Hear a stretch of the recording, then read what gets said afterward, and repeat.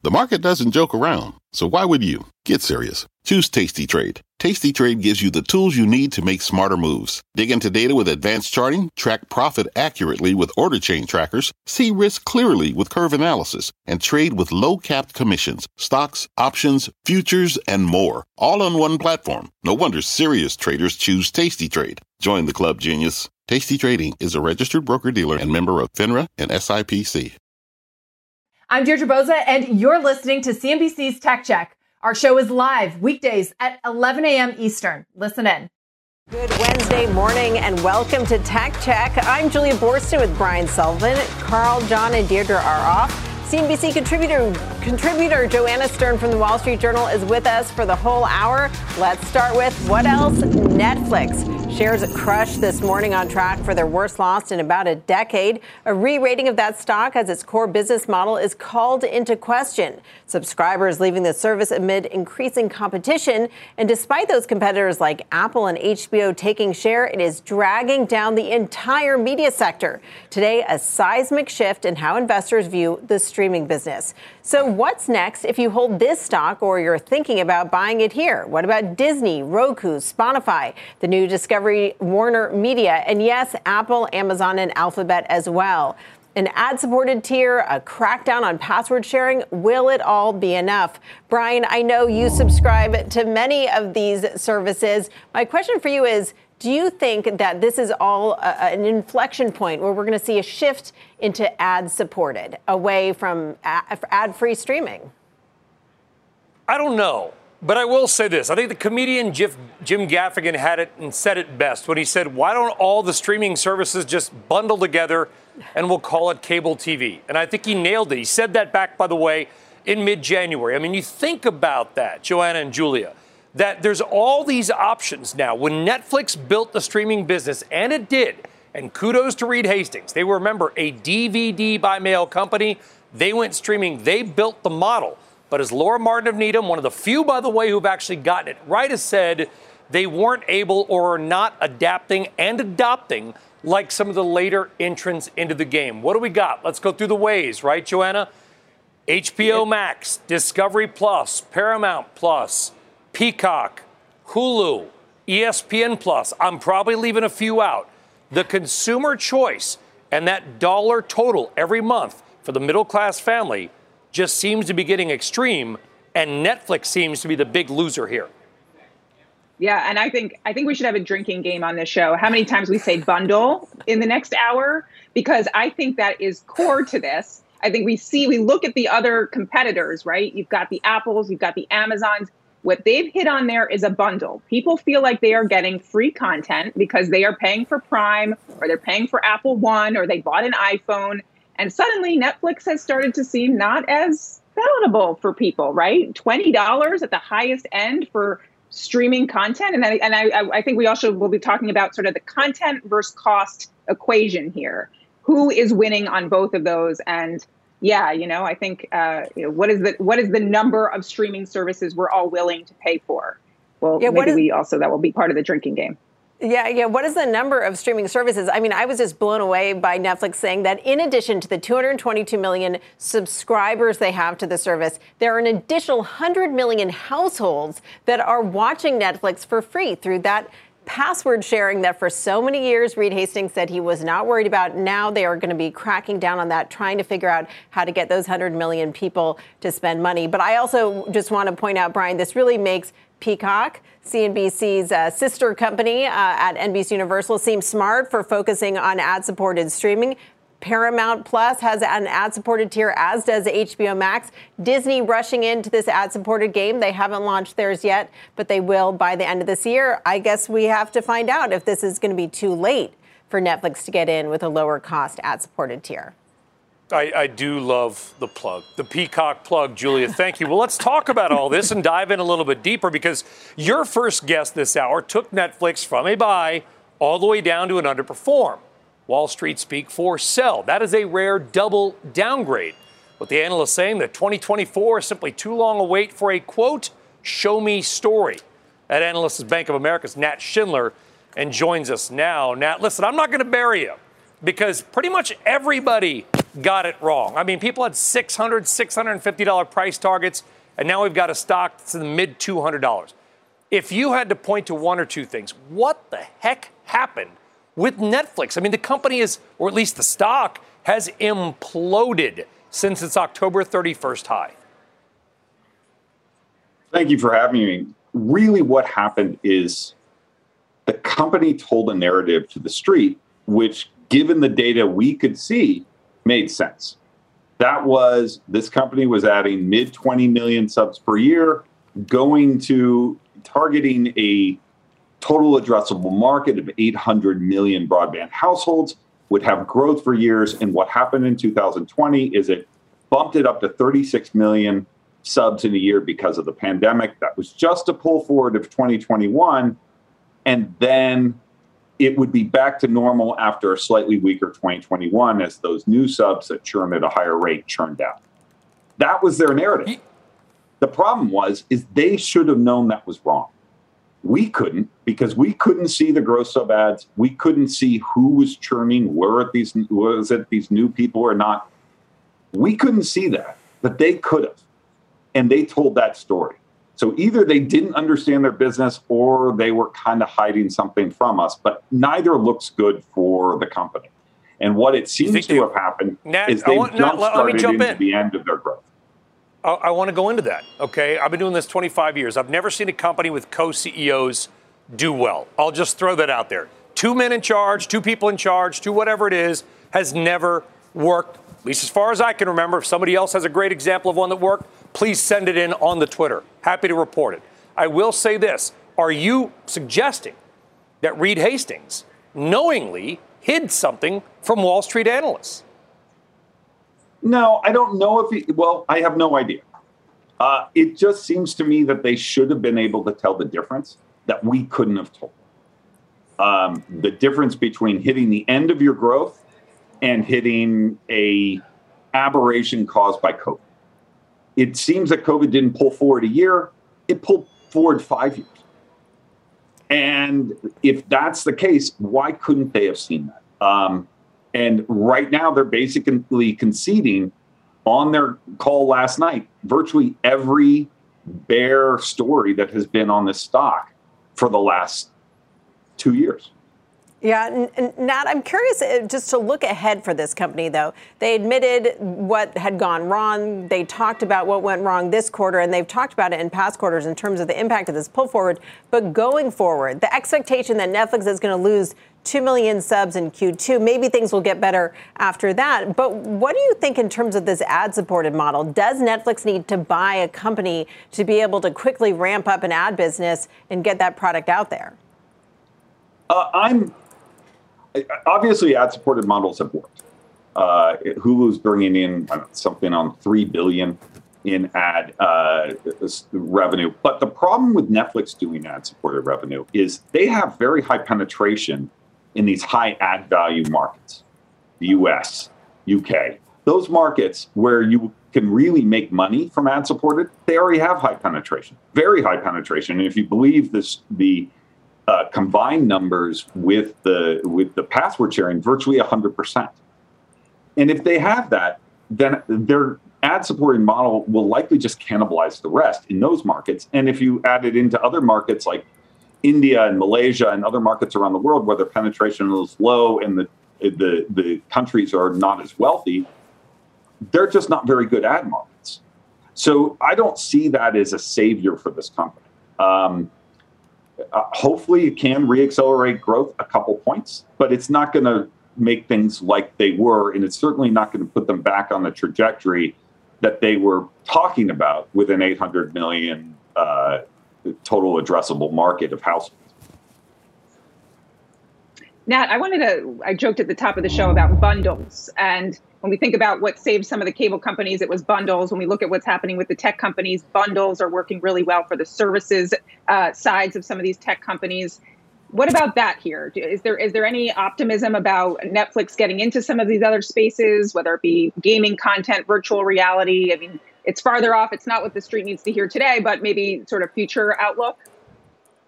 I mean, they're all possible. They're all different forms of entertainment. The problem is they're expensive.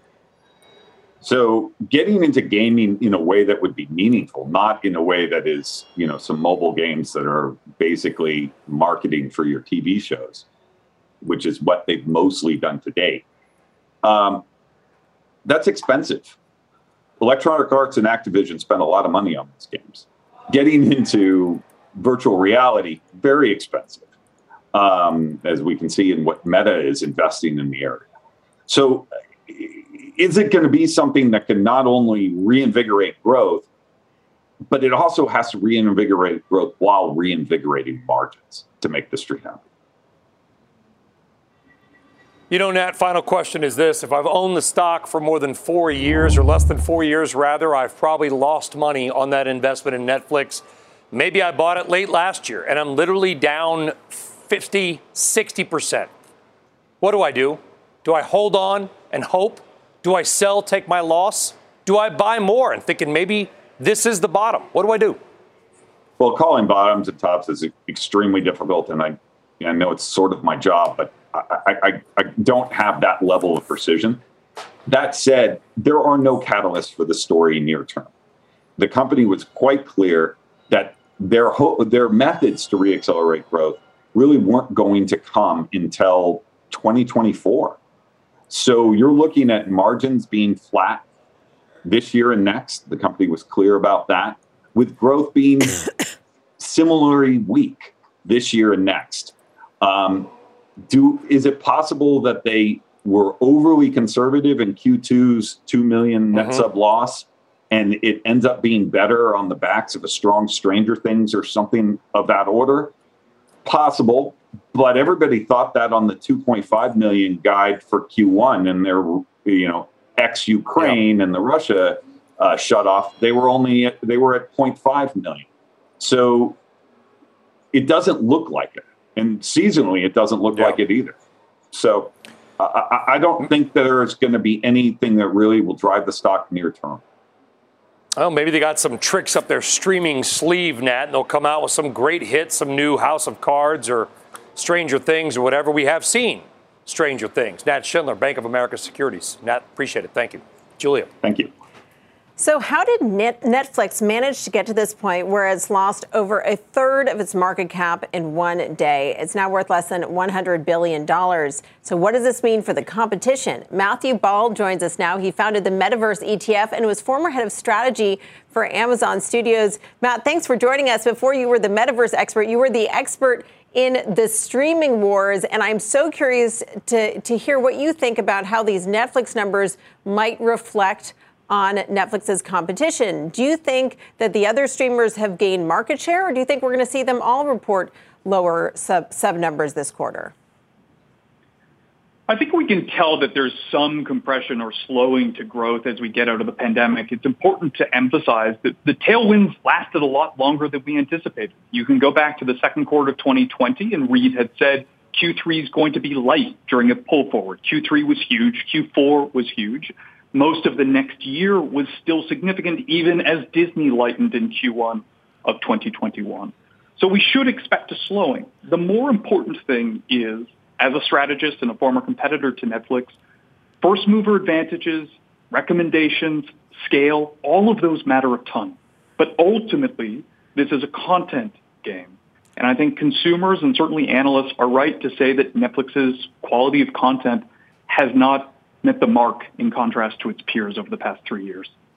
So I'm curious to hear a little bit more about that quality of content question. You wrote a lot about this, some fascinating essays about these streaming wars and content spend. Netflix is spending a ton on content, but there's this question of how they're spending it. What do you make of these high-profile deals they've made with content creators such as Shonda Rhimes, and also the fact that they don't have a lot of that IP, those characters and franchises that have proven so valuable to rivals such as Disney Plus? They don't have the intellectual property. That's a solvable problem. But if we saw through last year, there were a number of high-profile attempts. Jupiter's Legacy was canceled, I believe, within 3 weeks after its premiere. Cowboy Bebop, another signature release, also canceled within 30 days. The problem is that spending is a bit of a red herring. And you can see this from the fact that in 10 years, we will still be rewatching the $200 million first season of The Mandalorian. That is properly capitalized content investments. But when Netflix spends $250 million on Jupiter's Legacy and it's canceled within 30 days, not only is it a disappointment, but that's just OpEx. It's out the door. It does not have residual value. And so there's both a lack of intellectual property, but also poor capitalization for the investment they're making today. Matthew, I was reading one of your great essays last night, and you talked a lot about sort of that backlog of content and how that could keep down the churn and how that keeps customers, and as you were just saying, keeps customers on the platform. Though Netflix has lost a considerable amount of that to some of the competitors. How are you looking at that, and how do you, is that another direction that Netflix starts to go in, beefing up again on some of that backlog of content, though the licensing, who knows if people want to give it back to them? I think the challenge with that is most third-party estimates show that Netflix has outstanding churn, roughly 2.5% to 2.8% per month. Disney Plus sitting at 4.5%. It's lagging peers at 6 to 8%. It's hard for the churn to get much lower. The problem is 2.5% on their subscribers is still significant. And if growth slows, you're going to see persistent declines. We know what solves for growth. It is high-quality TV. Reed is right to talk about 800 million ex-China pay TV homes. Eventually, 1 billion is the consensus among many, such as former Warner Media CEO Jason Kilar. But those people are going to come in from new original content.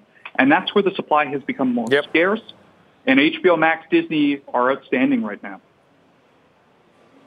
Matt, Netflix built the business, and they have succeeded wildly, even with today's move. So I don't want to slam them too much because they created this industry. That said, let's slam them a bit, because did they kind of ruin their own model with this binging aspect? The thing I think HBO Max has done very well is that they have still created appointment TV. If I want to watch whatever, The Flight Attendant, it rolls out once a week. I can watch it after it airs, but it's kind of The White Lotus, that suspense. If I want to watch the entire season of Peaky Blinders in one drunken day, I can do it and then cancel my subscription. Do they need to rethink this binging idea? I would say that they've already started to do that. You can take a look at Arcane, their Riot Games partnership last year, one of their most successful titles ever, one of the biggest globally. They did that in 3 consecutive Friday drops. They've said that Stranger Things is coming in batches, Grace and Frankie coming in batches. They're doing this. They're testing this. Reed proved yesterday, and he has before with games, that they'll flex to what seems to be right. I think we're going to get to the weekly model. So, Matt, I'm curious what your thoughts are in terms of things like games, though. As they try to do things other than streaming, they're investing in games, they're investing in these live event experiences, they're charging attendance for these events, and then also consumer products. How are these 3 new business lines going to help Netflix? And ultimately, do you think they'll make a move into the metaverse, since now that's your area of focus? Well, I think it's important to recognize that, first of all, franchises are strengthened by all ancillary applications, not just in revenue, but most importantly, in fandom. Star Wars started as a thing in 1977 when we went to the movies 10 times in a summer, but it really became an institution by kids in the basement or in the backyard swinging a stick and imagining that they were Darth Vader or Luke Skywalker. Bringing that to consumer products, to podcasts, to narrative, interactive, and games, VR and otherwise, is essential to solving their franchise problem and to building out that flywheel. Whether or not they can make the full pivot into a more game-centric business, that's a decade-long transformation. Wow, a decade-long transformation. Amazing to think about how much work is left to be done with Netflix shares down 36%. Matthew Ball, thank you so much for joining us today. Thank you. Let's take a look at another pandemic fad that might be hitting a wall. Food delivery. Just Eat Takeaway considering selling Grubhub after acquiring the delivery company for more than $7 billion just last year. The company now facing investor pressure, saying they're exploring a strategic partner on top of the potential sale. In other words, all options are on the table. Shares higher this morning on the news that they might be cutting bait, despite Just Eat cutting its guidance for the year. That stock now up 2.5%. Total orders last quarter were also down 1% year over year. All right, on deck here on Tech Check, the minute by minute of the disaster of the day, of course, that is Netflix. That stock is down about 35% right now. We're going to bring you everything you need to know going forward. Wow, look at that. Plus, big tech has been beaten up all year. Mike Santoli is here next with whether a bottom is in. That's next. What does it mean to be rich? Is it having more stories to share or time to give? Is it being able to keep your loved ones close or travel somewhere far away? At Edward Jones, we believe the key to being rich is knowing what counts. Your dedicated financial advisor will take a comprehensive approach to your financial strategy to help support what truly matters to you. EdwardJones.com/findyourrich. Edward Jones, member SIPC. Welcome to the Canva guided meditation for stress at work. Impending deadline? Generate Canva presentations in seconds. So fast. Brainstorm got too big? Ooh. Summarize with AI in a click. Writer's block? Release with Canva Magic Write. Magical. Stress less and save time at canva.com. Designed for work.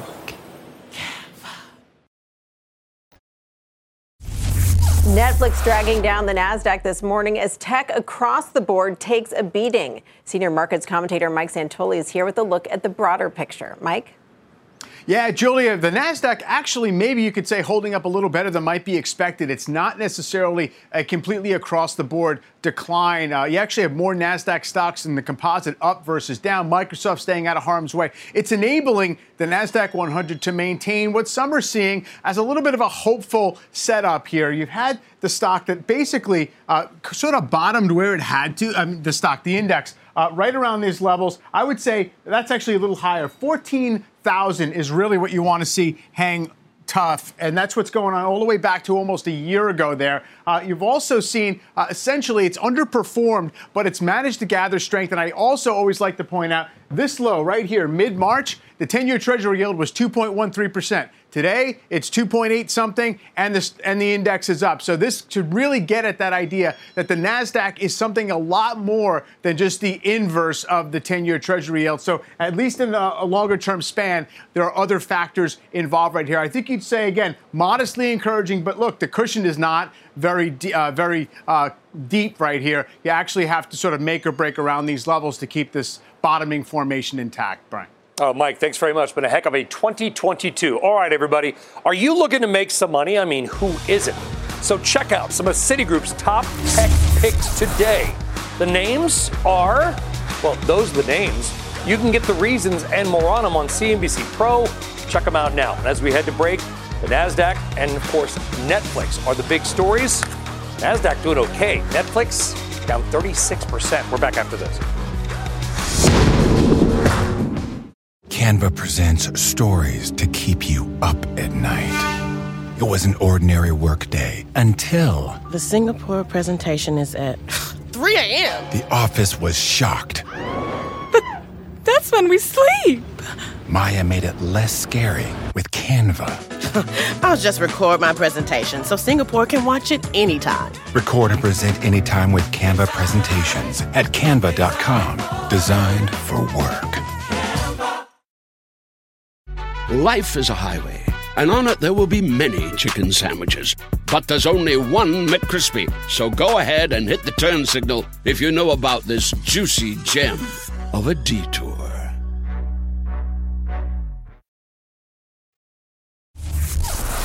All right, welcome back to Tech Check, everybody. Hope you're having a great Wednesday wherever you may be. I am Brian Sullivan with Julia Boorstin, along with the Wall Street Journal's Joanna Stern, who is guest hosting this hour. Joanna, good to have you on as well.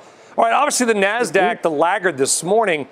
Now, semiconductor stocks, they actually are doing okay. They continue to outperform. You got ASML, KLA, all the acronyms. They're topping the gainers here. But what about the biggest decliner in the NASDAQ? Anybody got a guess? It's a company called Netflix. Stock's down 35.5%. It's down $123 a share. It has lost $40 billion in market cap today. We're going to talk more about Netflix coming up and their strategies. But first, let's get a news update with Bertha Coombs. Bertha, what's going on? Hey, Brian. Here's what's happening at this hour. We've got existing home sales falling less than expected in March.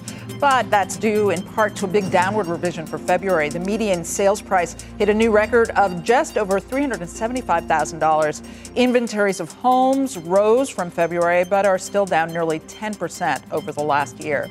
Procter & Gamble is one of the biggest gainers in the Dow, the consumer goods giant, getting a boost from strong sales growth despite price increases. However, margins were below estimates. Baker Hughes is trimming some of its losses, now down about 7%. The oilfield services company posted a big earnings miss despite surging oil prices. Speaking of which, the world needs to invest another $1.3 trillion in energy in the next 8 years to avoid shortages. This, according to JP Morgan's first annual energy outlook. Report says energy demand growth will outstrip supply increases by about 20% based on current trends. JP Morgan says more fossil fuels will be needed since renewable energy sources will not be able to replace oil and natural gas for years to come. That's a very important issue that people talk a lot about right now, Julia. Back over to you. Absolutely, Bertha. Thanks so much. And as we watch Netflix shares tanking today and the cost of the business catching up to the streamer, we see those shares down 35%. Don't forget the giant checks that the streamer's been dishing out to Hollywood. Shonda Rhimes and Ryan Murphy inking multi-million-dollar deals with Netflix in recent years. But did Netflix overpay? Here to discuss, Puck News founding partner Matthew Bellany, who is also a former editor of The Hollywood Reporter. Matt, so great to have you here to talk about this. I've been reading your newsletter, your articles on this topic, and my question is, what was Netflix's failure? Was it spending too much on these big content deals, or can it really point to competition as being the real problem? I think both are a factor here, because for the last 10 years, Netflix has operated under the guiding force that spending is going to lead to scale. And in many ways, they got there. They are the industry leader with 222 million subscribers around the world, but it has come at a big cost. They are expected to spend about $19 billion this year on content. And keep in mind, they don't air sports. So that is all going to creators around the world and people like Shonda Rhimes and Ryan Murphy, who have been extremely expensive. So what happens now? They said in the earnings call that they don't see an opportunity in live sports and news, and they don't think it's worth it to spend it for sports rights, but they do see how doing an ad-supported business could make sense. Aren't they going to have to spend a lot to get the tools they need to launch an ad-supported business? Well, that's the big question, is how they're going to implement it. And launching ad-supported businesses is not that easy. And I think you got to have an entire infrastructure around that. And you've got to be prepared to share information with your advertisers. And Netflix's big secret over the past decade has been it hoards data. It knows what people are watching and it tailors content for them. And it doesn't share that when it doesn't suit their interests. So they're going to have to be a little bit more transparent if they have an ad business.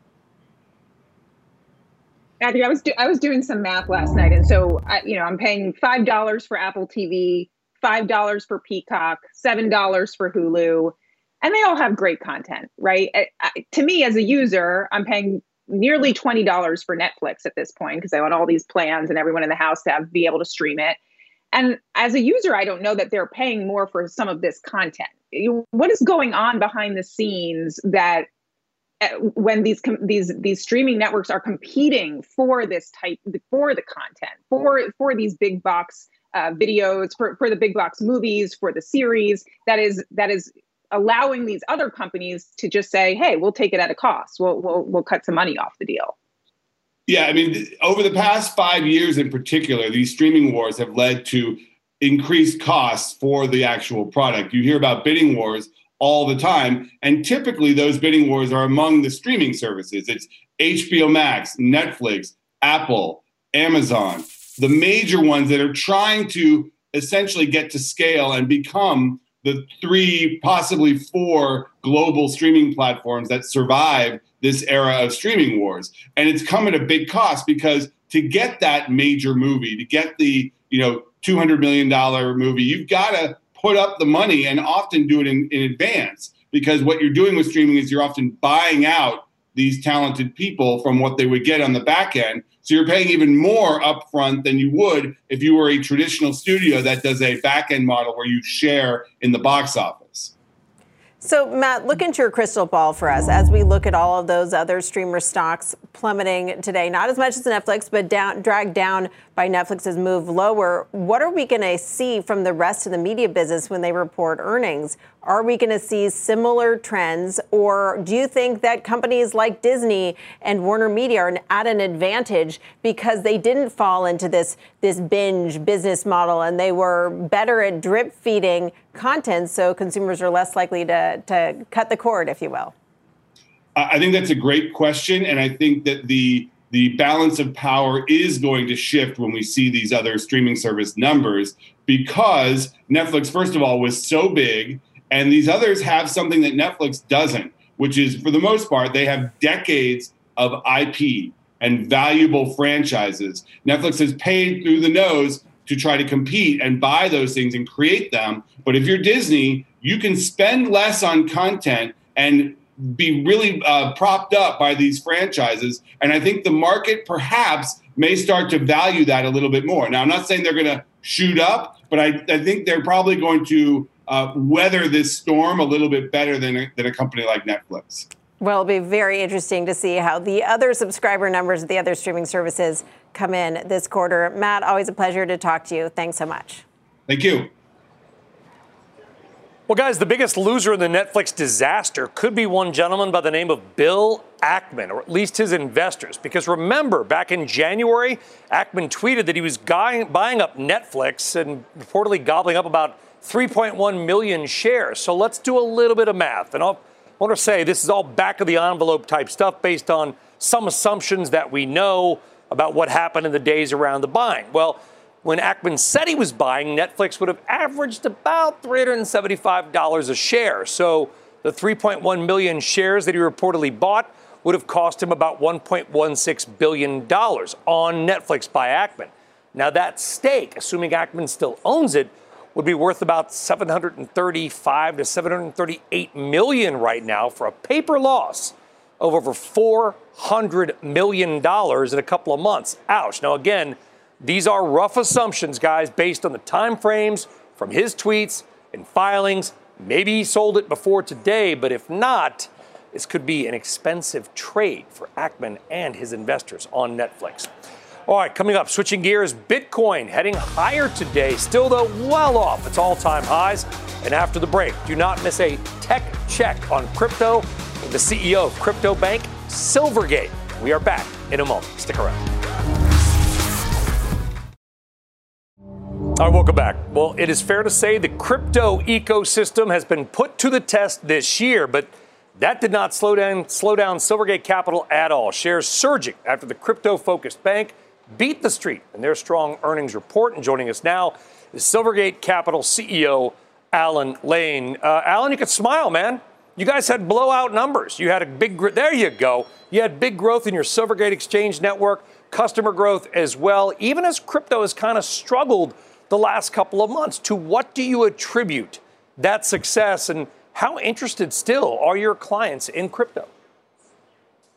Yeah, I appreciate that. Our customers are still very engaged in this ecosystem. And one of the things about Silvergate and the Silvergate Exchange Network is we are the regulated on-ramp and off-ramp from the traditional financial system into and out of the cryptocurrency ecosystem. We are institutionally focused. So we have over 1,500 clients who are cryptocurrency exchanges and institutional investors, many of whom trade the asset, whether it's going up or down. A lot of them like to trade the volatility.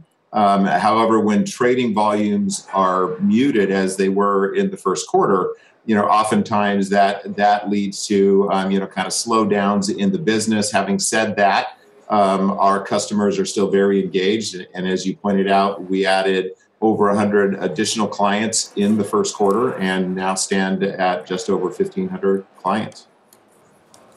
In 1869, Alan, we had that moment at Promontory Point where the Western railroads and the Eastern railroads they finally met. They kind of had that golden spike and brought the two sides together.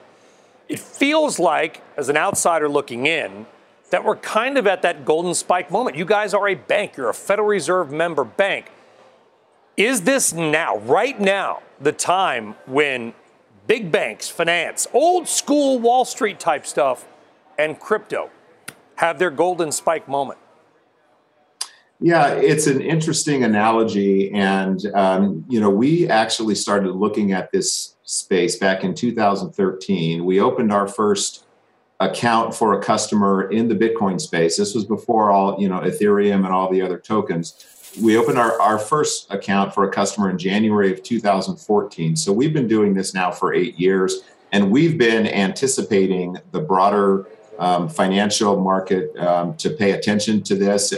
You're absolutely right. It does feel like now is the time.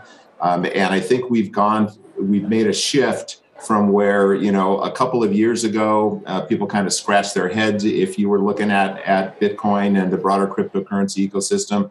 And now I think, folks might be starting to scratch their head if you're not paying attention to it. Certainly people are paying attention to Bitcoin, but I do think there are all these questions, Alan, about regulatory challenges ahead, especially with your focus on creating a stable coin based on those assets that you bought from Meta Platforms, what was Diem. How much of a challenge do you think those regulatory changes could be, and why is a stable coin so essential for your future? Yeah, I appreciate that question. So you can think about a stable coin as a tokenized dollar.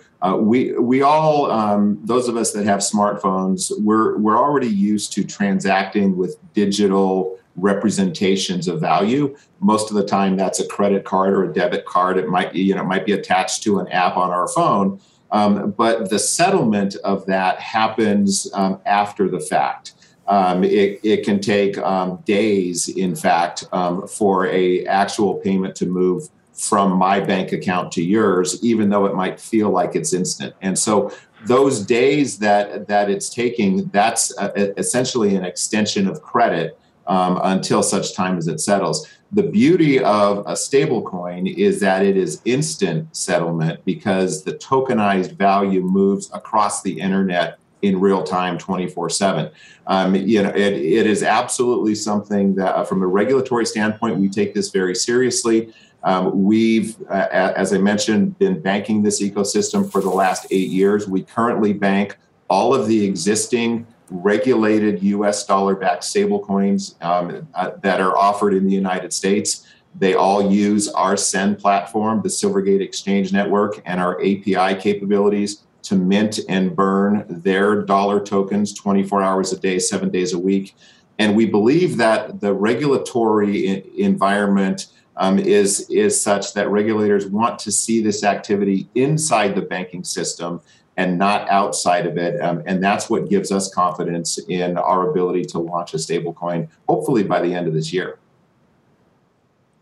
Alan, that was going to be my question. As you look ahead now, as Brian said, you're smiling today, but you got a lot of work ahead of you this year. Anything you can tell us about that launch, and specifically what partners you guys might be working with, and what you picked up from Meta, and if some of those deals are still in place? Sure. So we're not at a point where we can announce any potential partners yet.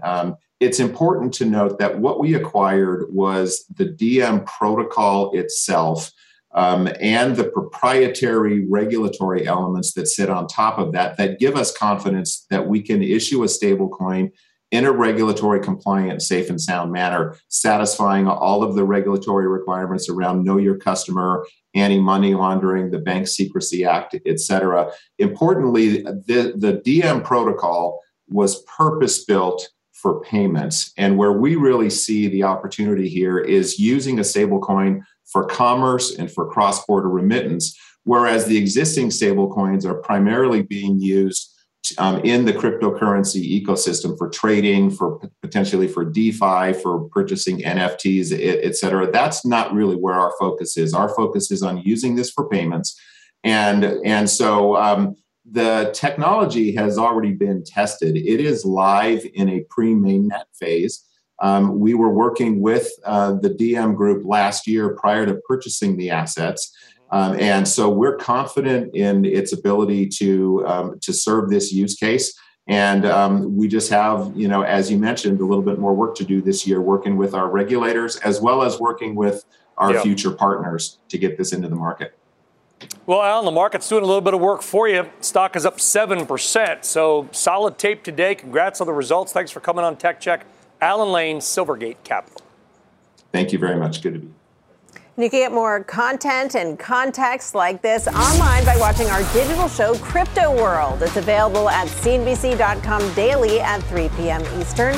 Tech Check is back in a moment. More on Alphabet, IBM, and Netflix. Don't go away. Let's get a gut check on IBM. As Netflix falls, IBM is surging after it beat on the top and bottom lines. Their $14.2 billion in revenue beat expectations thanks to a 14% increase in cloud revenue.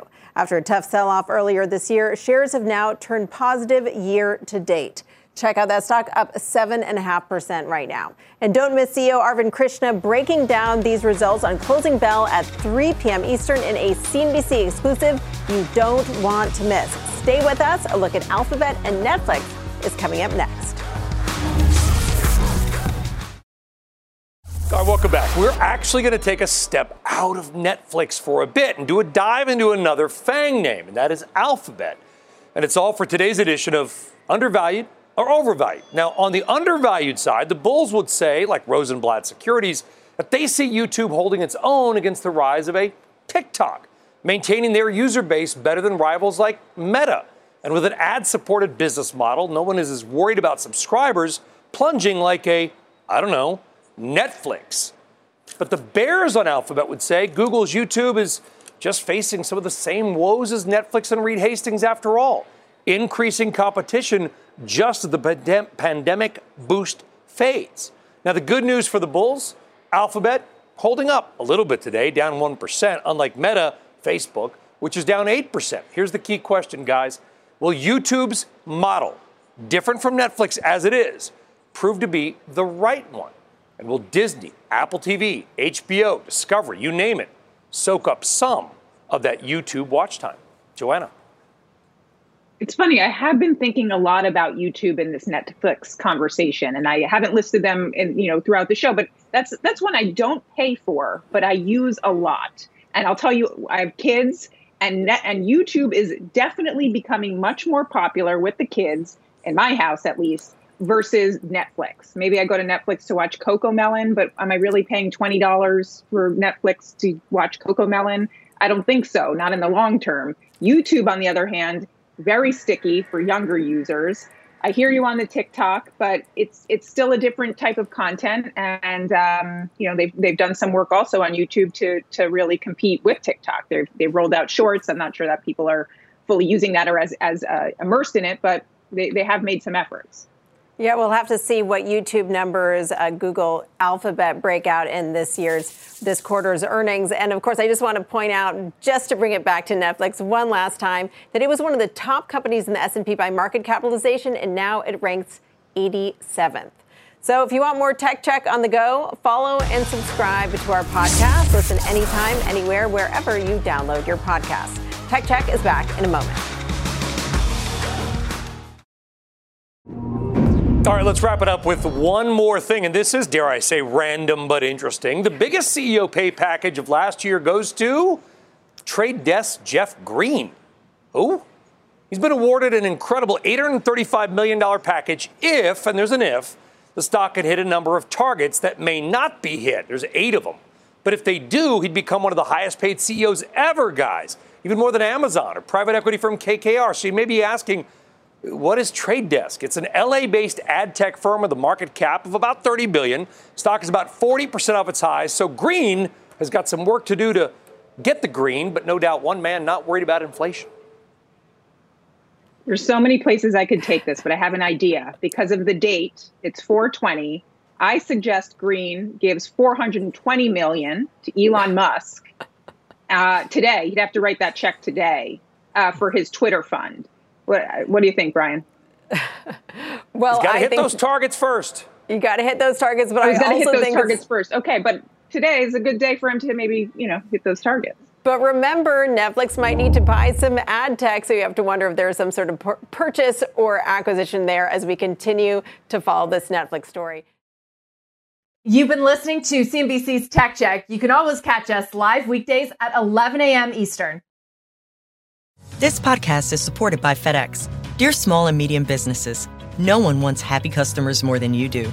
That's why FedEx offers you picture proof of delivery, packageless and paperless returns, as well as weekend home delivery to 98% of the U.S. on Saturday and 50% on Sunday. See the FedEx service guide for delivery information. FedEx Ground service is also faster to more locations than UPS Ground. See what FedEx can do for your business. Absolutely, positively FedEx.